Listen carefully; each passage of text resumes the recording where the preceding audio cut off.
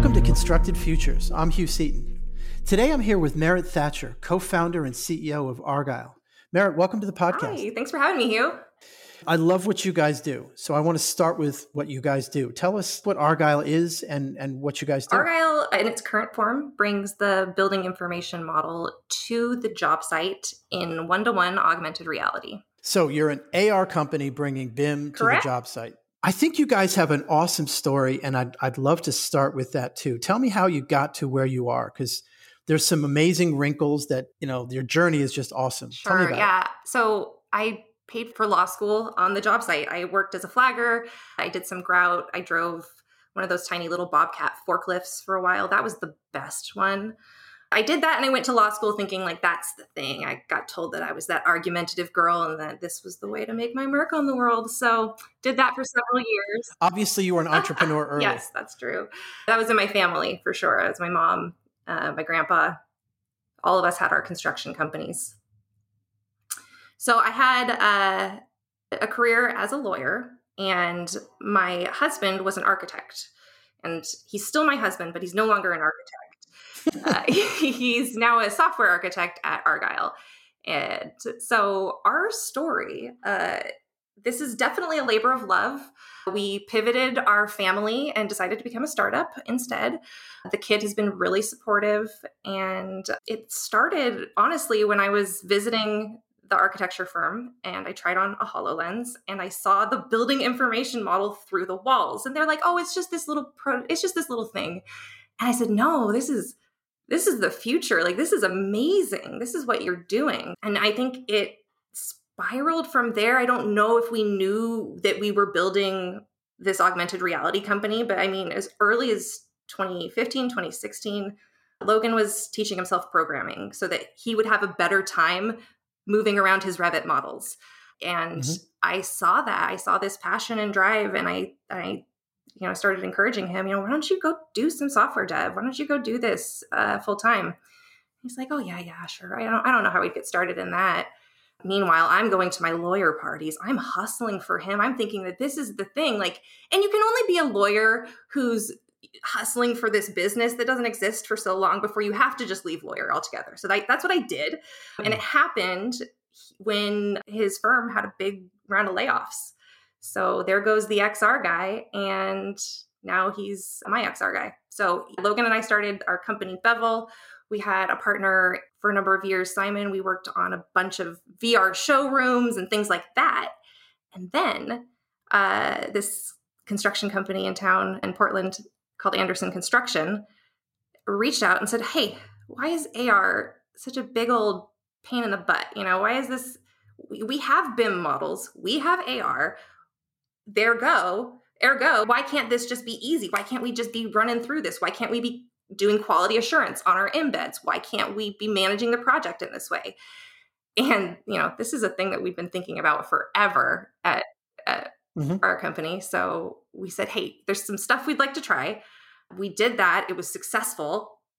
We ran that prototype with a few groups. And then we shortly after that founded Argyle and turned our attention full time to bringing BIM to the job site in this really robust, interactive way that preserves the metadata. That's really easy. That's actually kind of what it's supposed to be, the Star Trek version that we were promised. Yeah. Holodeck on the job site. Yeah, hopefully. What was that first thing that you did? So you said, it was a pilot or a MVP or a demo or whatever it was, but something worked. Yeah. I think it was that we saw the big picture, that they saw the workflow. I think it was we took it out to a job site to do quality assurance of structural embeds. The company is a big concrete self-perform company. So oftentimes a major project risk is these embeds. And if they're not in the right spot and you pour the concrete, it's a big old problem. They're tricky, though. They're small when you compare it to the size of a city block. And the current method of doing the quality assurance is you place them, and then you use the same plans and assumptions that you use to place them to do the quality assurance on them. And this leads to so much rework, just things like this. Whereas if you could just see this stuff spatially, if you could just see this aligned to the job site in a way that you didn't have to make all of these calculations that, are rife with human error, you could just do the job. You could just walk up to the embed and say, oh, there it is. That's what the model says. That one's in the right spot. Oh, the model says there should be an embed here. There is not. So with that initial test, using sort of a limited model, a limited scope, we were able to show the workflow in a way that they were excited about. And then the next job was making it actually work so that you can actually open up your Revit, click one button, have it sent to the cloud, open up your HoloLens, and then have it actually align to the job site. So that's the current workflow. That was the big heavy lift that happened after that initial prototype of just tiny little model, one little area, and manual alignment. That is awesome. So I wonder if, an analogy might be the way surveying was done before, where people use eye lines and, they dropped plumb lines and so on to kind of line up, versus now where this may be a bit of a stretch of an analogy, but now you have a laser that shoots straight to where you want to go, and you know exactly where things are, and you know exactly like where the line is. Is that an analogy that resonates at all? I mean, somewhat. I do see that, we're going from an analog to a more digital, but the laser isn't preserved after you turn it off. And Good point. I think what I liken it to, and what I'm trying to coin, is this idea of spatial project management. And because your building information model is inherently spatial, and so is your construction site, much of the management and the documentation that needs to happen could happen on your feet. And so I think of the building information model as the operating system of the job site. I don't know. Maybe that's my analogy. I think it's an apt one, because that's what we mean by digital twins, right? Is BIM turning into something that is functioning and living and breathing with different data coming to and from it. So as it's used, talk to me a little bit about how it registers. Like, what's the process of taking this ephemeral digital thing and lining it up with, steel and concrete, walking away, and you come back the next day and it's there? How do you guys do that? Well, I mean, that is the secret sauce, but what it looks like. No, I don't mean on the tech from side. From the user's perspective, you have to do an initial alignment. You have to tell it where it is. So that initial alignment process is a dollhouse, or rather a hologram model of your building appears in front of you. And your first job is to orient that to the job site. And I mean, like north, south, east, west, the little dollhouse will kind of follow you. And then the next job is to place yourself within that dollhouse. So you grab your little avatar, you put yourself inside, and this is what we call initial, like you're really roughly aligned. It's probably going to look awful, but there you are. Holograms surround you. The next step is to match the holograms to the real world. And this can be done in a couple ways. If you, like, a lot of times when I'm doing a demo, I just do it visually, where I'll say, oh, here's a slab edge, or, whatever. Here's a column. The way I would have it done on an actual project is we would tie it to survey coordinates. And I've been hearing the way that people prefer. Okay, so after that happens, you match the hologram to the real world. You go set 1 or 2 anchors and you're set. You go walk around. And those anchors, if let's say you walk 100 feet in one direction, do you have to, is there a way to continue to adjust it? Because presumably, it is with an angle. It seems like you're right until you get 100 feet down and it's like, well, we're 6 inches off. Yeah, it does pretty good with that. And as you walk, there is, like you say, drift. And so what Argyle does is it allows the user to either manually correct for that drift, or in future iterations of our product, it starts doing this on its own. But you can walk, you can set more anchors, and our software is maximizing the precision of the local elements. So that close anchors are going to inform my software as far as like the alignment of the holograms that surround that person.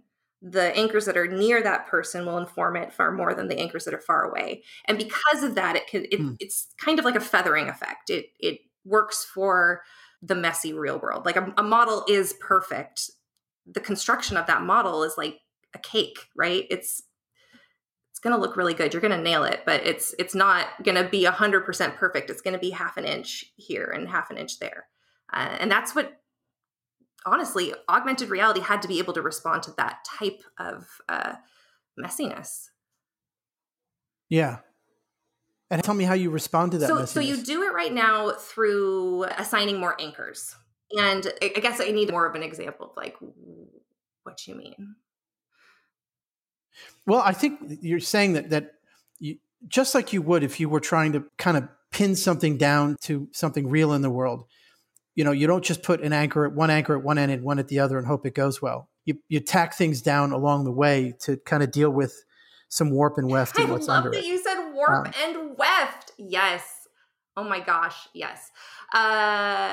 Yes, I somewhat agree with that. But in the ideal use of my software, I don't want users putting out anchors all day long. I think that's not their job. Right. They just have to be using the tool to reference what's around them. So that's your first time alignment. You set a bunch of anchors. Then the next day, it's going to be able to find itself using those anchors wherever it is.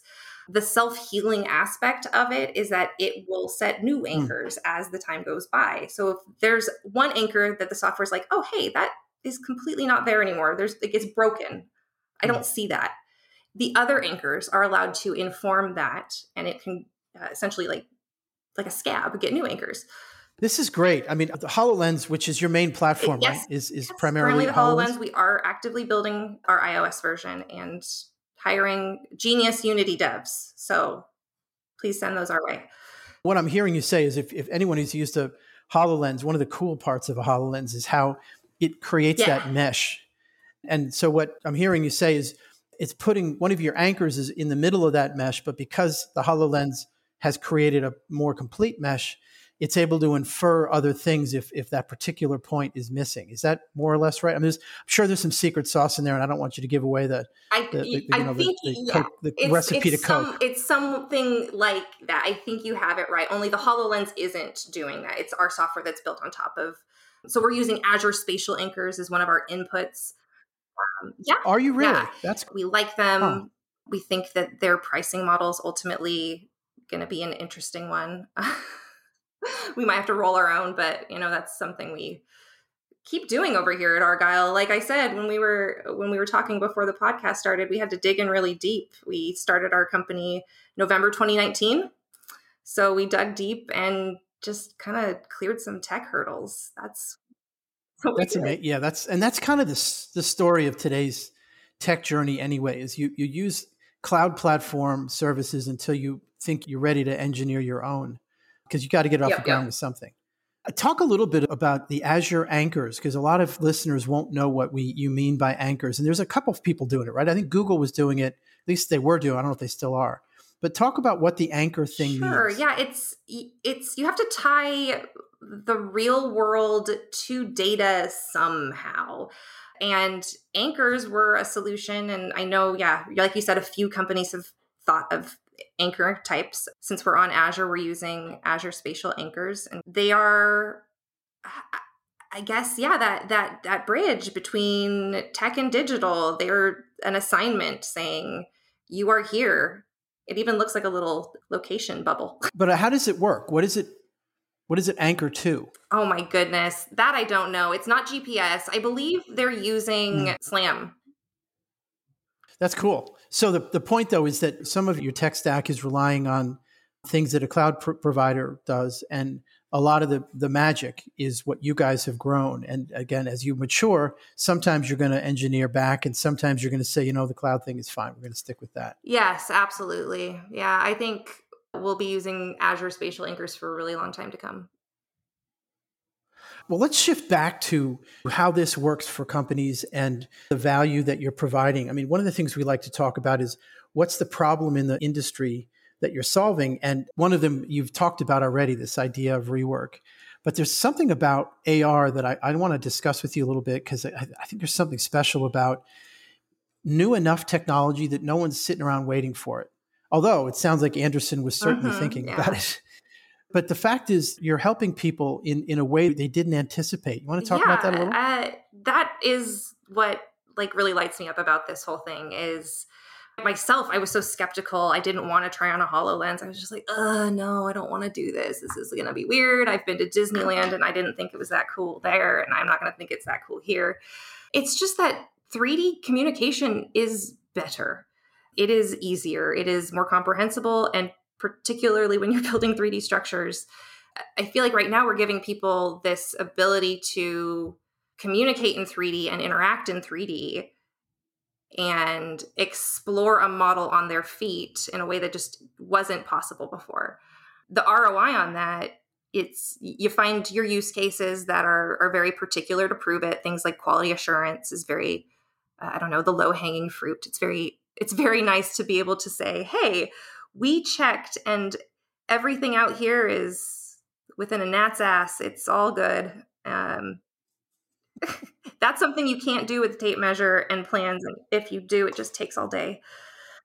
So things like that. And then what I'm excited about beyond the quality assurance application is that you can interact with the building. I imagine future applications in facilities management where you're able to just go up to your HVAC. You can click it and say, okay, we know who installed this. We know when, we know what kind of material this is. And hey, this is the kind of part we have to order. Boop, click that link. It's in your cart. I don't know. That's the dream, is to use the BIM in a spatial way on our buildings. I love that idea.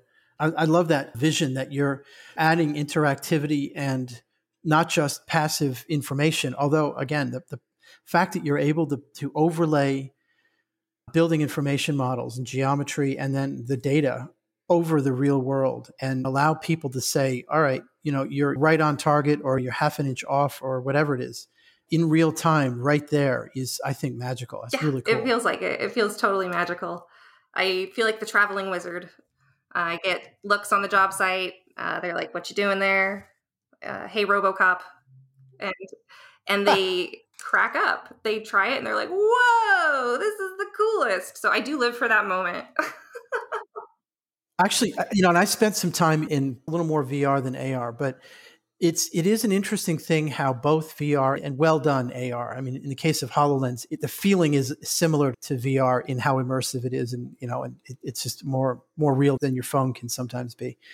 But it's interesting how frequently people have an oh my god moment, Yeah. like this is cool. Like it's just different than seeing other kinds of software because it is so experiential and visual. Oh yeah. So have you ever come across that the idea that, and in fact you mentioned earlier, but the visual cortex is one of the biggest parts of the brain. We're kind of wired to figure things out visually as opposed to numerically or even conceptually. Is that something you think is really part of what's making it work? Yes, absolutely. I think it's also part of the skepticism that early AR has received. It's that, we don't need this. We're really good at building. We can interpret a plan. We don't need this. I heard early attitudes, even making fun of clients for not understanding the spatial relationships given to them when they were given architectural documents. And for myself, I just think that that's silly. I think it should be super accessible, and augmented reality is surely the way to do that.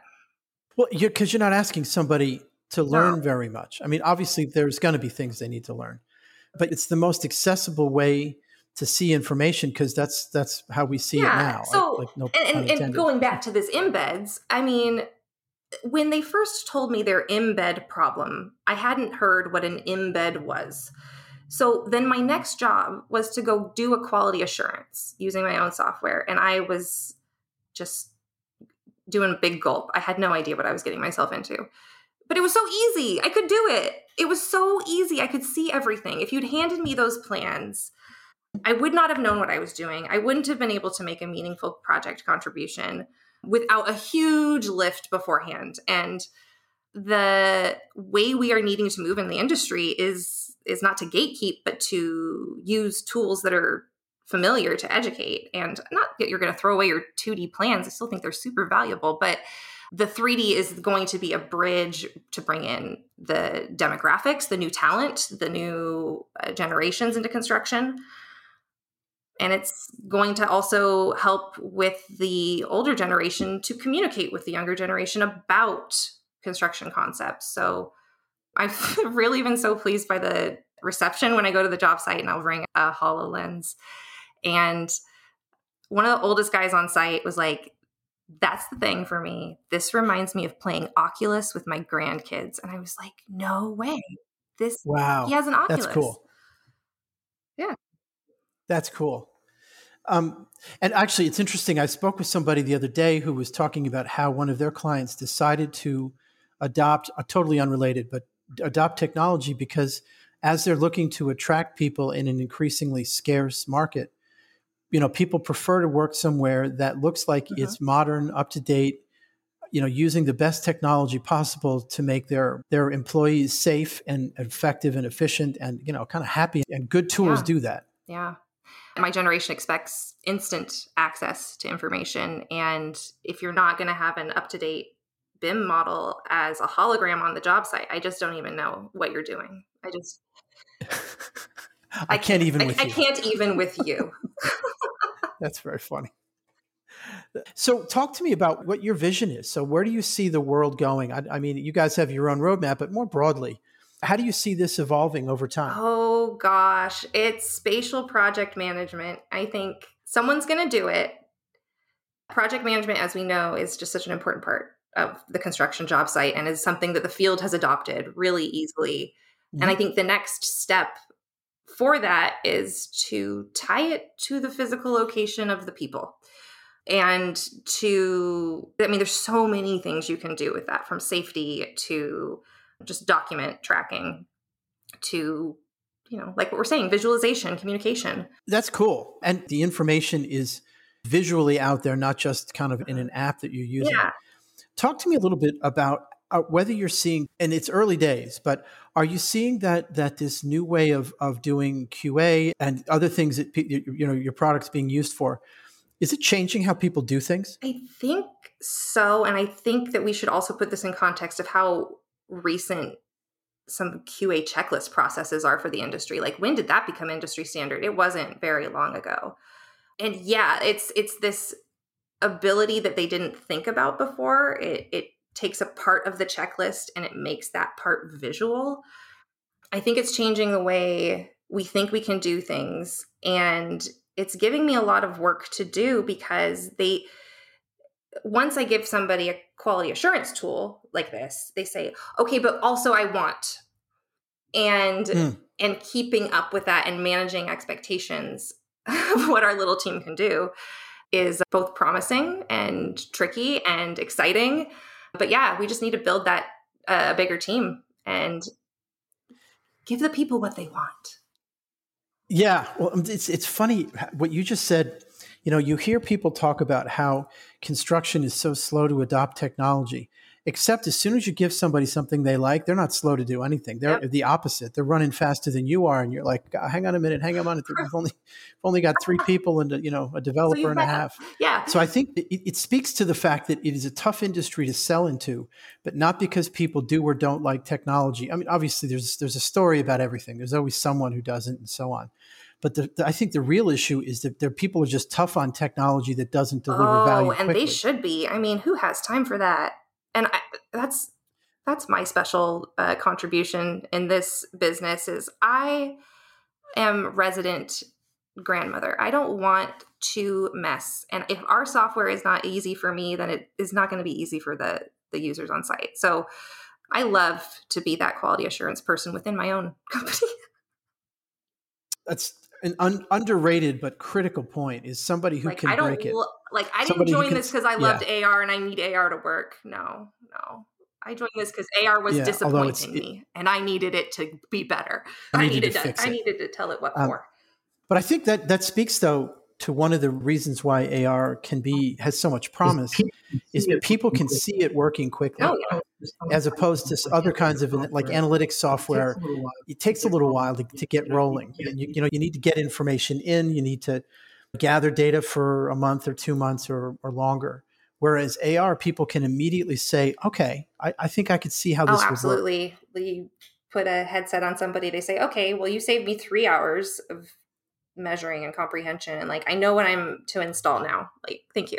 That's awesome. And to the point about, quality, like you were saying earlier, you can just see it. Like you can say, all right, that's lining right up. I get it. Or, you know what, we're off a bit. Let's adjust or whatever. Excellent. So I think this has been a fantastic conversation. Thank you, Merit, for joining. Where can people learn more about Argyle and try it out? Go to argyle.build. We have a link where you can schedule a demo. And the ideal use case is if we can do that on your job site with your BIM. But barring that, we can also do a Teams call and just show you what we're seeing, which I got to do with you soon here, Hugh. Yeah. Love it. Love the idea. 100%. I'll make a BIM model of my apartment and you can do it via Teams. You laugh. I've actually done that. I've actually just to be able to try stuff out. I'm right there with you. Nerds unite. We all have our geeky moments. Exactly right. Fantastic. Thank you so much for being on the podcast. Thank you so much.